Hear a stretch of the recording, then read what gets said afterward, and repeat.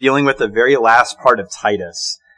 And this is a section that really just reiterates a lot that we've been talking about from 2 Peter and Jude.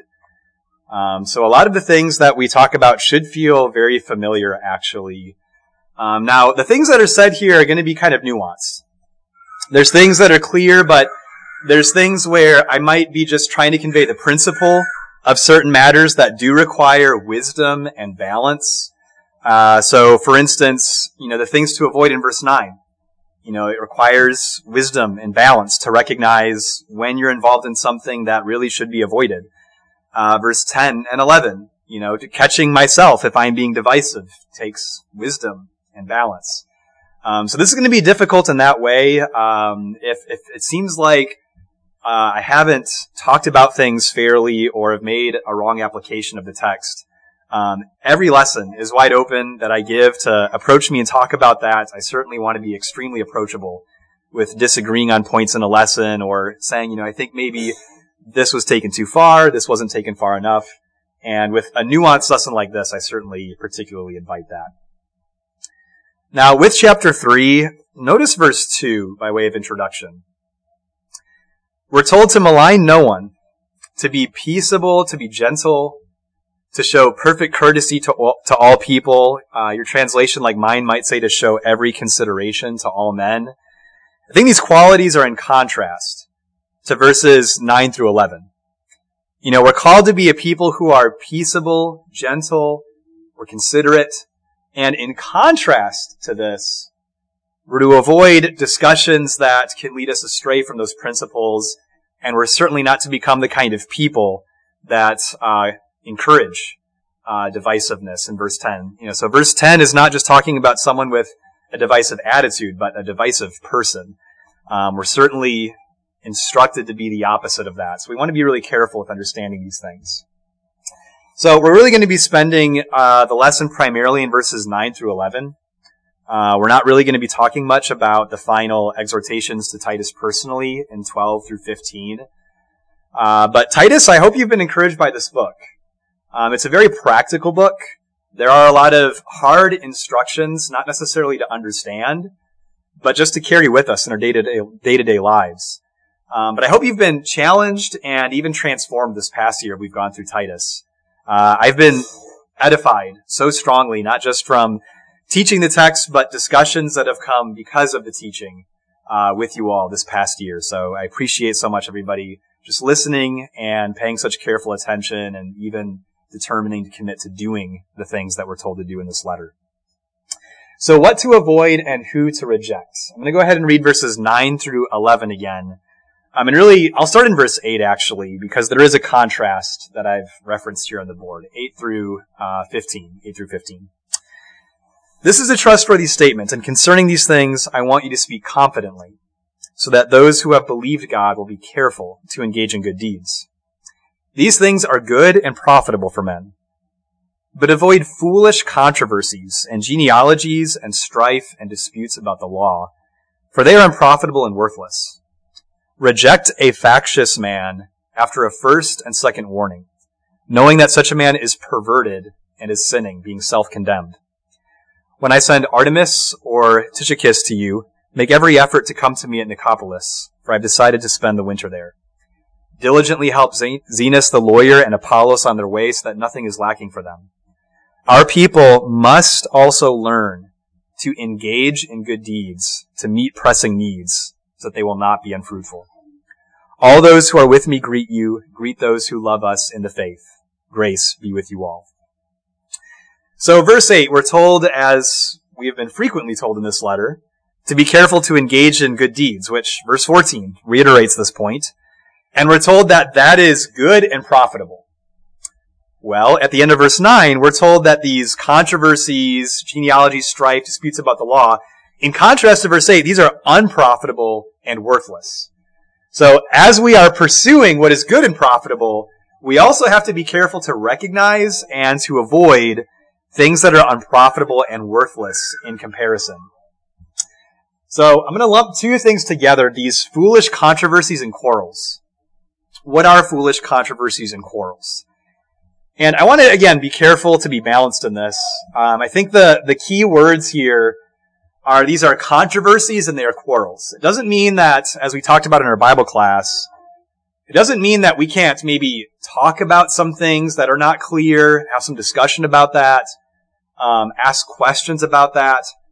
But there's certainly only so far we can go, and there's certainly a point where we really need to recognize where we are having discussions and talking about things in a way that is no longer profitable. And things can certainly become foolish when it becomes controversial, and we end up arguing about things we really should not be arguing about. Paul, not just to Titus, but to Timothy, he has gone in length instructing these evangelists about things that they are to avoid. And so what I really want to do in clarifying what would be foolish controversies and quarrels, give you a tour with times that Paul exhorts Timothy particularly about matters that I think detail this a little bit more. Start at 1 Timothy chapter 1 with how Paul starts his letter to Timothy in 1 Timothy chapter 1, verses 3 through 7. And just in terms of principle here, consider the fact that of everything Paul could start his letter with to an evangelist, this is how he starts his letter. So 1 Timothy chapter 1, verse 3. As I urged you upon my departure for Macedonia, remain on at Ephesus, so that you may instruct certain men not to teach strange doctrines, nor to pay attention to myths. And a myth here would be just things that people make up. They just invent in their own mind, but they get perpetuated and passed down because people aren't checking its source or caring enough to see if it's from a reliable source. They're not to pay attention to myths or endless genealogies which give rise to mere speculation, rather than furthering the administration of God, which is by faith. But the goal of our instruction is love from a pure heart and a good conscience and a sincere faith. For some men, straying from these things, have turned aside to fruitless discussion, wanting to be teachers of the law, even though they do not understand either what they are saying or the matters about which they make confident assertions. So how I've summarized this on the board, and we don't have time in this lesson to detail these extra passages, but more to communicate the principle. What would be a foolish controversy or quarrel here in 1 Timothy 1? I think it would be arguing about matters that are completely inconsequential, meaning they don't matter. There's no practical benefit. There's no spiritual benefit. So it's just literally pointless to argue about it, to raise a stink about it. So in verse 5, what's the goal of our instruction? It's love from a pure heart, a good conscience, and a sincere faith. That's one of the most important verses for me just to memorize. What's the point of Bible teaching? What's the point of sermons and Bible classes? It's to further this goal. And so in verse 6, I've been a part of congregations and have visited congregations where in Bible classes, there's fruitless discussion happening because you're completely missing the point of the text. You're completely missing the point of what the Bible is trying to teach. Even passages that are clearly trying to teach something particular, the point is being missed entirely. So we've got to be careful that we focus where God puts his focus, and we understand what is the point of God's word. What's the goal of the instruction? Turn to 1 Timothy 6, 3 through 5. 1 Timothy 6, 3 through 5. So number one, what would be a foolish controversy? Would be arguing about things that are inconsequential. There's no practical or spiritual benefit to it.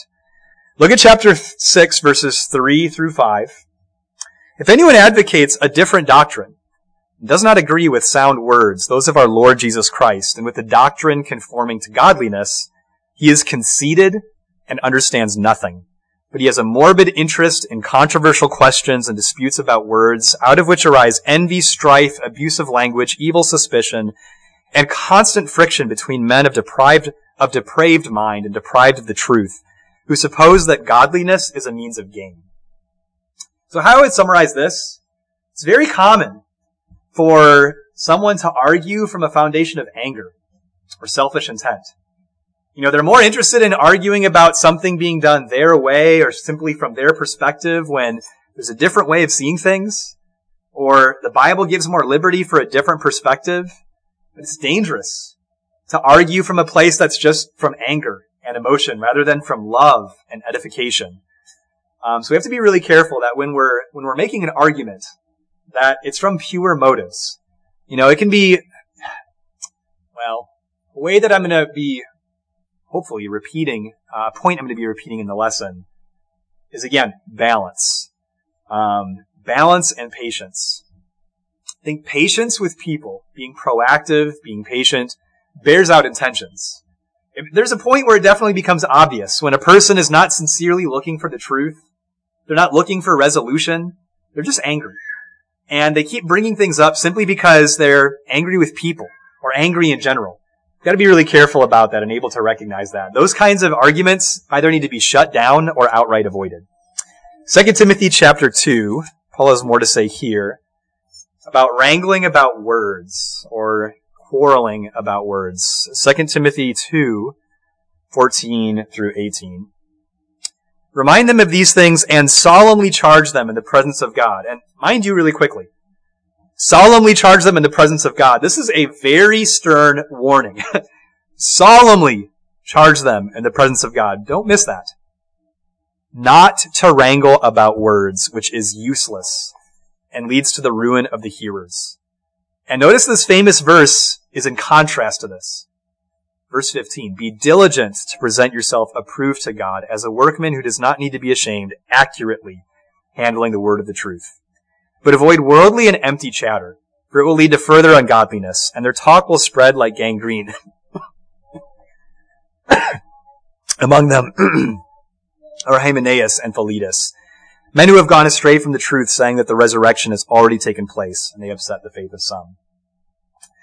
So, verse 14, this idea of wrangling about words is described as being extremely dangerous. What would that be? I think one thing is be really careful when someone has some new controversial point because they've seen something that's never been seen before in the Greek or in the Hebrew. This might sound weird, but I've never met anyone who knows Greek better than my dad. When he was younger, he obsessively learned Greek, learned not just how to read biblical Greek, but actual just Greek outside of the Bible, reading like newspaper type things from ancient Rome, things like that. And he never references the Greek. And he's told me frequently that there are not hidden messages in the Greek. Sometimes defining words can be helpful. Maybe it can help clarify a point. But again, be really careful. I've studied with people where they think that there's some kind of hidden thing in the Greek in all our English Bibles. They just don't cut it. There's something that you haven't seen in the English. When really, context bears out the point. A sentence or full instruction bears out a point clearly, and getting lost in a word can oftentimes be distracting from what is very clearly the main point. Something as an example I've run into very, very often. I don't run into it as much here as I did in the past. Mainly in Minnesota, I ran into this quite a bit. Acts 2:38 says, repent and be baptized for the remission of sins. People would argue that word for in the Greek is the Greek word eis, which means because of sometimes. Therefore, you're getting baptized because of the remission of sins. And I'll just tell you, it's a really silly argument that is extremely easy to talk through and think through. But again, if someone is looking for hidden meanings, oftentimes there is an attitude there that is really not looking for the truth. We also have to be careful even beyond that. Arguing over words where maybe you're arguing something very specific because of how you understand a word, when maybe there's a principle involved in, again, an instruction or a context that gives liberty for plethora, an array of conclusions because it's a principle being conveyed, not just something very, very, very narrow. So again, we just have to be really, really careful about that, really humble-hearted about that. And again, you just look at the warning in verse 14. This is something that is useless and ruins us. So we just have to be very sensitive. Am I wrangling about words here? Or can I just listen and be more fair, maybe to context or a different perspective? Same chapter, 22 through 26. Now flee youthful lusts and pursue righteousness, faith, love, and peace with those who call on the Lord from a pure heart. By the way, are you noticing a consistency in what Paul is telling Timothy and Titus to really be focused on? In contrast, verse 23. But refuse foolish and ignorant speculations, knowing that they produce quarrels. The Lord's bondservant must not be quarrelsome, but be kind to all, able to teach, patient when wronged, with gentleness, correcting those who are in opposition, if perhaps God may grant them repentance leading to the knowledge of the truth. They may come to their senses and escape from the snare of the devil, having been held captive by him to do his will. There's something about arguing that can be addicting to someone with an arrogant attitude. And I just want to say, verse 24, it's important to disagree sometimes, right? It's important to disagree. It's important to advocate for the truth. But I want to advocate that we need to be extremely cautious about enjoying debate, looking for arguments, enjoying proving people wrong. You know, it has to happen. When I'm studying with someone, we've got to talk about hard things. Inevitably. It's guaranteed. I'm not going to have a study with anybody, even brethren. You know, when you and I study together, you know, probably going to have to talk about some hard things. So it doesn't mean we're not going to disagree.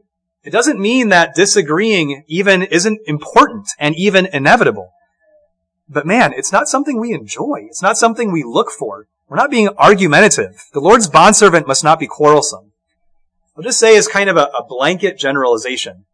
There are some preachers I see on Facebook where they post on every argument that has any relation to the Bible. They're always stirring up arguments. They debate people and things that aren't even theirs to debate and just insert themselves in other people's arguments. Wow. Gotta be super careful about this. You know, we care for the truth. We understand that knowing the truth is critical. At the same time, we are not a people who enjoy or look for arguing and stirring up arguments. But verse 23. Fundamentally, the principle here with foolish controversies, arguing matters where God just gives no clear answer. And it's certainly not on the subjects that God gives emphasis to. You know, we're to refuse foolish, ignorant speculations. Why? Because then it's my opinion against your opinion. It's nothing that we can know for a certainty. And so the Lord's bondservant, in contrast to this, must not be quarrelsome. Meaning we're not just engaging in issues of speculation. You know, you're allowed to have opinions about matters where there's room for opinion. You're allowed to have very strong convictions on matters where I may not have the same conviction. You know, and we need to give liberty to each other to have opinions.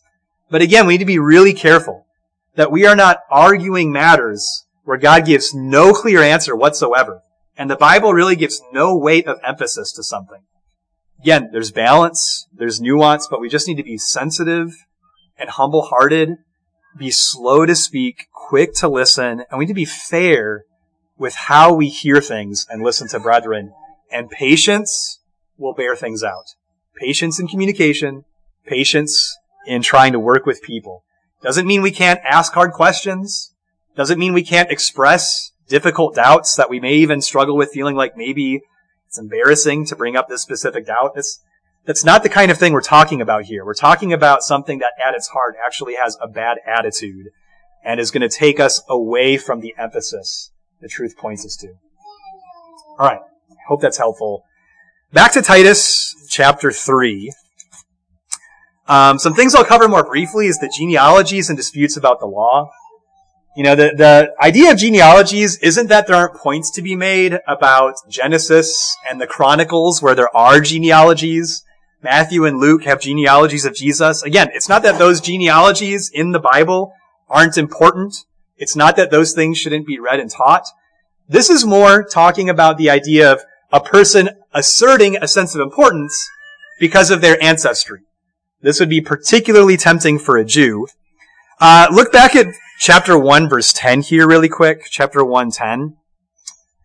There are many rebellious men, empty talkers and deceivers, especially those of the circumcision, meaning of the Jewish lineage, who must be silenced because they are upsetting whole families, teaching things that they should not teach for the sake of sordid gain. So the idea is, nobody is more important than anybody else because of your ancestry. You know, I think there's verses that we can use to just be very frank about this. Galatians 3, among other passages, tells us that we're all sons of God through faith. If we've been baptized into Christ Jesus, we are sons and daughters of God directly. Nothing is more important than that. So if I've been baptized into Christ, it doesn't matter who's my great-great-great-great-great-great-great-great-great-great-grandfather.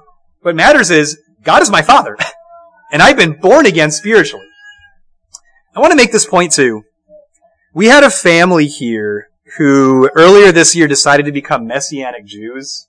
So I do think it's important to understand how pointless these things are and the need to be frank about them with how clear the Bible is on it, because this isn't just an ancient issue. There are people besides this family who is here, besides them, who are drawn into these things to see a sense of importance because, well, I can trace my lineage back to so-and-so. We just have to be aware. That's delving into prideful, dangerous territory that the Bible explicitly tells us to avoid. With that, disputes about the law. This isn't talking about that we can't have conversations, kind of wondering about connections between the Old and New Testament. Kind of even, dare I say, speculating at times in personal conversation. Does this New Testament passage relate to this? And, from an Old Testament context, maybe what would this look like when it was applied? There's maybe some more innocent, helpful conversations we can have in that regard. But I think what this is dealing with is more people arguing applications of an Old Testament law when it is no longer binding. And again, this is something that the Bible is frank about, clear.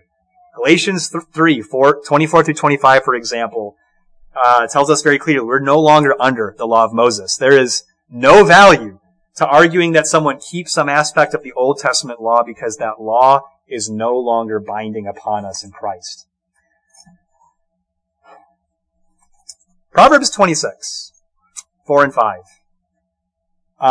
Silence can say a lot. I think a lot of times if you're hearing someone advocate for something or even say something strongly, you just don't need to respond. And silence oftentimes is just the correct response. But sometimes these things are unavoidable. Sometimes something has to be said because somebody is advocating something around the church, and you have to get involved and address it. Proverbs 26, 4 and 5, I think, is extremely helpful. Do not answer a fool according to his folly, lest you become like him. Answer a fool as his folly deserves, that he not be wise in his own eyes. The idea is, don't get caught up in a foolish man's foolish arguments. Don't think that his foolishness on the surface, whatever he might be arguing, is really the issue.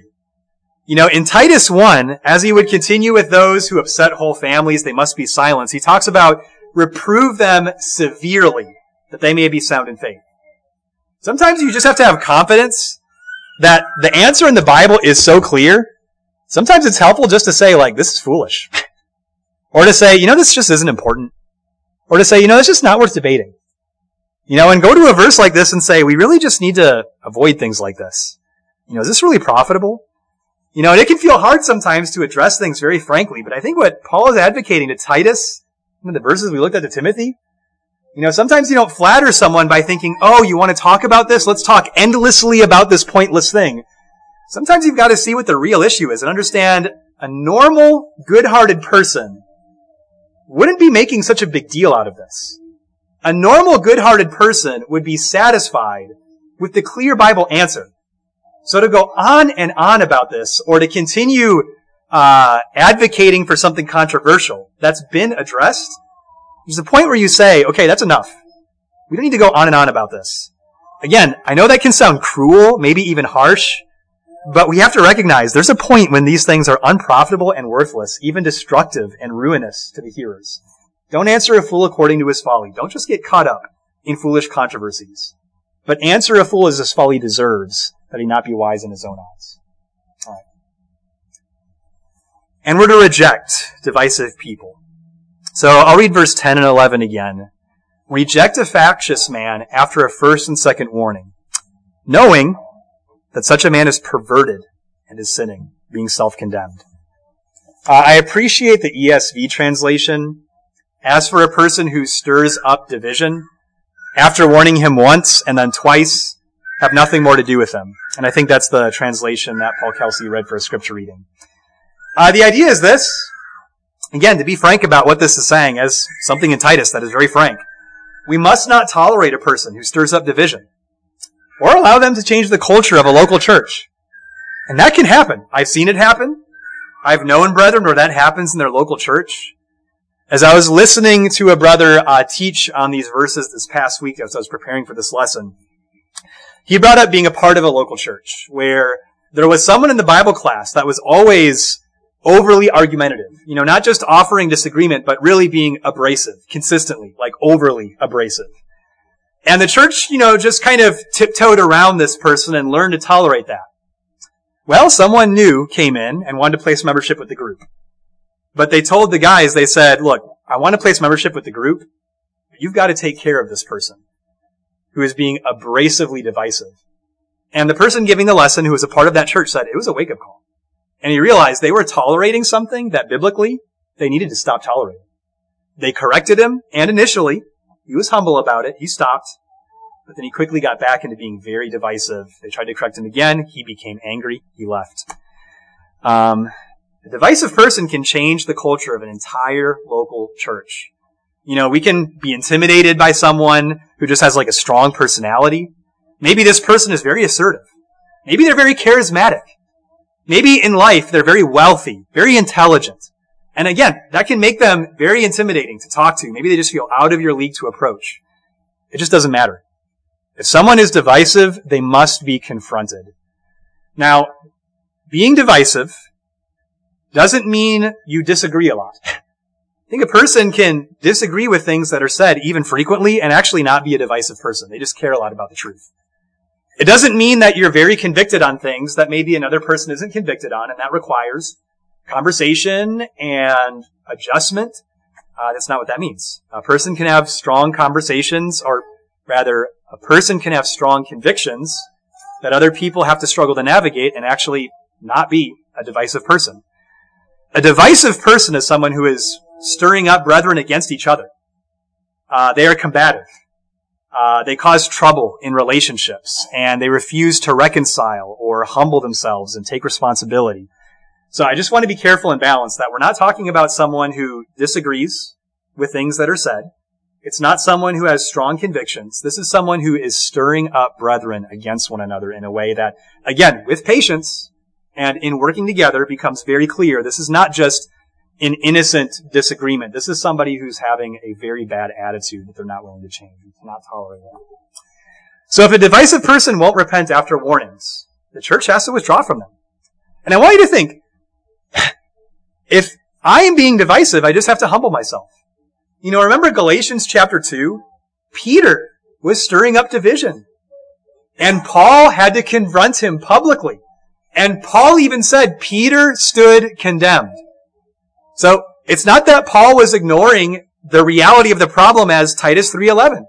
So again, maybe we cross the line with something we're passionate about or in a conversation, and we have to be warned. So again, this isn't just some big bad person. Even Peter, an apostle, at a point was stirring up division and needed to be corrected. Romans 16, as an example, says those who cause dissensions and hindrances, turn away from them. But again, this is a matter of giving them warnings, giving them opportunities, and if they do not listen to warning, then they must be withdrawn from. And I want to emphasize, a good-hearted person will respond humbly and repentantly to being confronted and corrected. A good-hearted person is willing to listen. And they're going to be sensitive about being divisive. I imagine Peter, especially with what we just read in our Bible class about Peter's reference to Paul, the beloved brother. I imagine Peter, when Paul confronted him, Peter humbled himself and was thankful for Paul confronting him about stirring up division. A good-hearted person, when they are confronted, they will respond humbly and they will repent.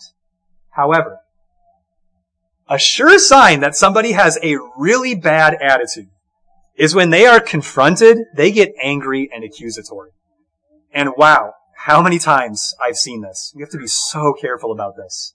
It's not that we can't reflect on becoming angry and be sorry and then humble ourselves, but we have to realize it is not a sign of a good heart that if somebody confronts you about being divisive and stirring up trouble, that you become angry with them, that you huff and puff and even become accusatory against them or of others. That's a sure sign of being a divisive person. And something else I've seen that again is a sure sign that something is deeply wrong. A divisive person, instead of taking responsibility, they deflect blame. They say, well, brother so-and-so, or they did this to me, or you know what, they're the problem, or why aren't you confronting them? Or they'll portray themselves as a victim. Which, by the way, deflecting blame or portraying yourself as a victim is divisive. Because you're pushing blame on someone else, thus setting people against each other. You're portraying yourself as a victim, thus projecting blame on someone else, pitting brethren against one another. All of these are manipulative tactics of pride to just simply avoid taking responsibility. A good-hearted person doesn't do any of those things. And I'll tell you this. There may be a very, very, very, very rare time where it is about one person being right and another person being wrong. But I'll tell you this. I cannot imagine a good-hearted brother or sister pressuring you to pick sides in a conflict. I literally cannot imagine that. You know, as I was preparing this lesson, I was trying to think of brethren I really, really respect. Brethren where I really think a lot of their godly example. And I thought, can I even imagine them, first of all, being in a conflict where people need to pick sides, and then pressuring people to pick sides? And I thought, I literally cannot even imagine that. A good-hearted person will probably outright never get themselves into a situation where you feel pressured to have to pick sides. And certainly, if you try to make peace in the situation, they won't pressure you in a way that it's us against them.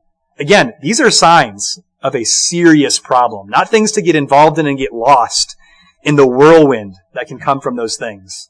You know, a godly-minded person will handle those things very differently and be able to be sensitive to the signs. Okay, this is something where a lot has gone wrong entirely in the whole situation. This isn't just about one person being right and one person being wrong. There's a lot that's gone wrong here. And oftentimes wisdom needs to cut through that, right? So we just have to be wise and humble and being really careful to recognize what are the signs of arrogance and divisiveness rather than somebody being humble and peaceable. So with that, I want to end the lesson with what to pursue. And this isn't in Titus. And again, just with this being a part of subjects in Titus, I'm going to try to be kind of broad here and commend them to you in terms of thinking more about it. But I want to go to Ephesians here and just advocate the emphasis that God places on our unity. Ephesians 4, 1 through 3 and 11 through 13. If you'll turn in your Bibles there. So this is what we are to pursue. We're to avoid these kind of divisive, controversial things. We're to turn away from people who are relentlessly divisive themselves. But in contrast to this, I think it would be helpful to re-emphasize and remind us all about what we're encouraged to do in the opposite. Ephesians 4, 1 through 3. Therefore I, the prisoner of the Lord, implore you to walk in a manner worthy of the calling with which you have been called, with all humility and gentleness, with patience, showing tolerance for one another in love, being diligent to preserve the unity of the Spirit in the bond of peace. So what I have on the board is this. Diligently pursuing unity, and not just showing up at assemblies, but investing in the brethren. Investing in this way and determining to have this attitude, not just at times when I see you, but even outside of times where we are even physically present. If we are diligently pursuing unity with brethren, that will inherently prevent a person from stirring up division. And if a person who's pursuing this is confronted that they're being divisive, imagine how sensitive they would be to that when this is their ambition. This, in Ephesians, is the first application in the practical side of the letter. In chapters 1 through 3, to summarize it, Paul's been talking about the unity of the Spirit.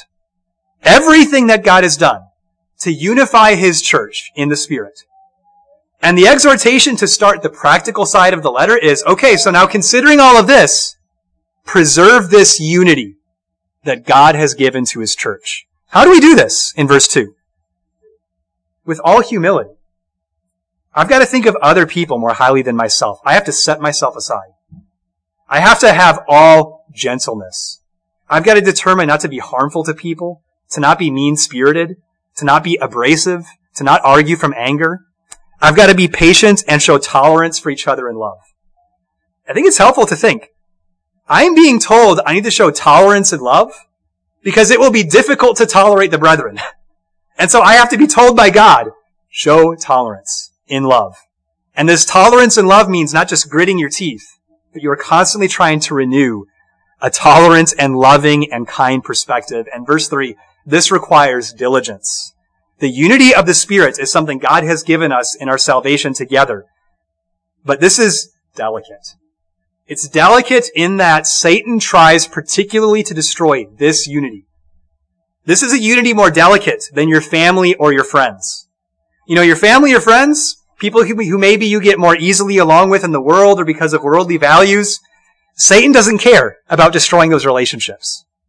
Satan cares about destroying these relationships. And so these can be sensitive, delicate relationships. We need to be diligent and realize God says these are more important relationships than my physical family or my worldly friends. Not that it's wrong to have a bond with my physical family or even with people in the world, but these are the most important relationships that I have to willfully prioritize. Look at verse 11 through 13.